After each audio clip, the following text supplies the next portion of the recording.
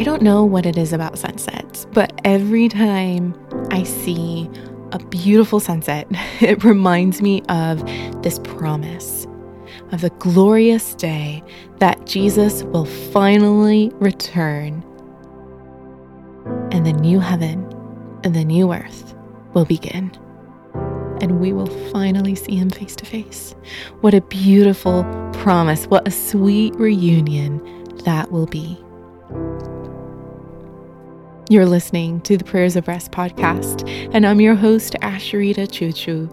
This season, we have been praying through the promises of God, and today specifically, I invite you to join me to pray through God's promise that Jesus will return soon. And to those of us who belong to Jesus, for those of us who have spent our lives preparing to see him, who have been reading scripture and getting to know him, who have been spending time resting in his loving presence.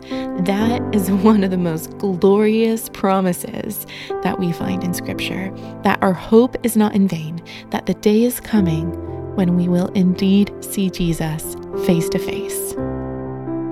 So let's take a deep breath. And I invite you to quiet your heart as we become aware of God's loving presence around us and within us as we rest in his promise today.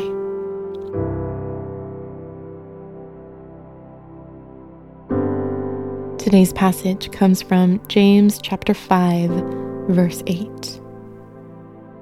You too, be patient and stand firm, because the Lord's coming is near. Let's begin by reciting God's goodness. Lord Jesus, even as we think of the day of your return, God, we praise you that we don't have to wait with fear or trepidation, that we don't have to double check that we have everything ready. It is you who prepare us for yourself. It is your Spirit who is working in us and getting your church ready for the day that we see you. So God, thank you for the promise that even though we've never seen you, Jesus, face to face, our heart can know you well. And God, we rejoice with inexpressible joy at the thought of seeing you soon. Thank you for your promise that you will unite us to yourself, that you are coming for your bride, and that we will be with you forever. What a glorious day that will be. So take a moment now to reflect on this promise, on this guarantee that Jesus is coming, and it's going to be a good day.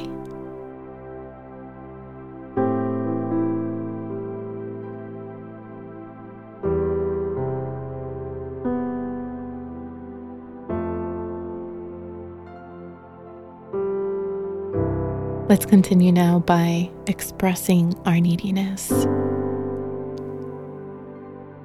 God, we confess that your return is not usually top of mind. It's so easy for us to get so distracted and consumed with the cares of this world, with social media and movies and dreams and bucket lists and the immediate future. It's easy for us to worry about what we're going to eat and what we're going to drink and what we're going to wear and where we're going to go. And like the foolish maidens in that parable, our lamp goes out. We fall asleep. We forget. We forget that we are a people that are to be waiting in expectation. We forget the hope of the glory the day of Jesus when we finally see you face to face. So God, we ask that you would impress on our soul a sense of expectation and excitement. God, fill us with urgency to faithfully do the work that you have called us to do, not out of fear, but out of joy, out of excitement, out of the exuberance that you will keep your promise, that you are not a God who delays, that you are not forgetting your people, but rather you don't desire anyone to perish. And so you are waiting. You're waiting. And we're waiting too. So now tell God, what is it that comes to mind when you think of the day of Jesus' return? Is it excitement? Is it fear? Is it trepidation? Be honest with Him. He knows your heart. He wants to hear what's on your mind.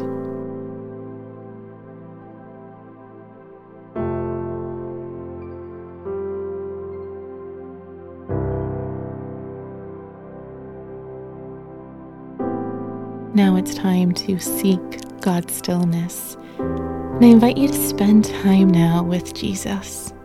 Just be with Him.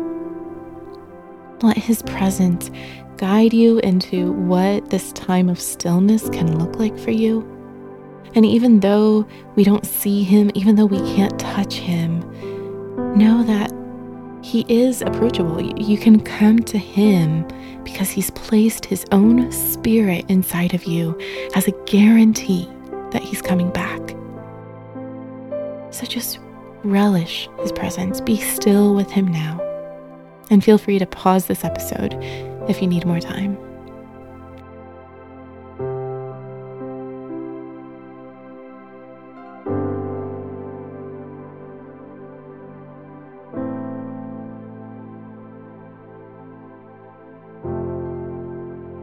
Finally, let's trust God's faithfulness. Oh, King Jesus, if your return here to earth was considered soon 2,000 years ago, how much more is it today? If your coming was near then, we're living in the last moments before your return now. And so God, whether we live to see your return, or if it's our children or our grandchildren or their great-grandchildren, God, whenever it is, we trust you. We trust that you will keep your promise, that Jesus will return soon. And God, we want to be found watching and waiting and working with eager expectation, ready to welcome you with open arms. Oh, what a day of rejoicing that will be when we finally see you, our sweet and beloved Jesus. We trust you. We're waiting for you. Come, Lord Jesus, come. So as you end this time of prayer, declare your confidence that God is faithful, that Jesus is coming, and you can rest in that promise that you will see Him face to face if you belong to Him.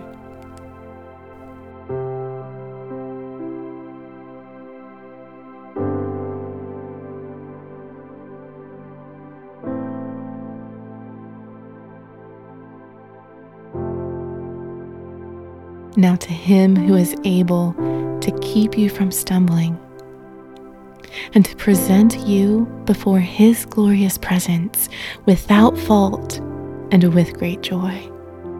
To the only God, our Savior, be glory and majesty, power and authority through Jesus Christ our Lord, before all ages, now and forevermore.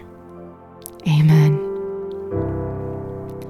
You've been listening to the Prayers of Rest podcast, which is a production of One Thing Alone Ministries, helping you enjoy Jesus through creative Bible habits.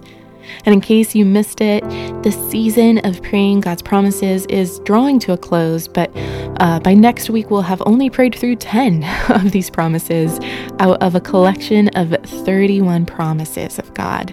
You can find all of them starting on page 377 of my book, Prayers of Rest, Daily Prompts to Slow Down and Hear God's Voice.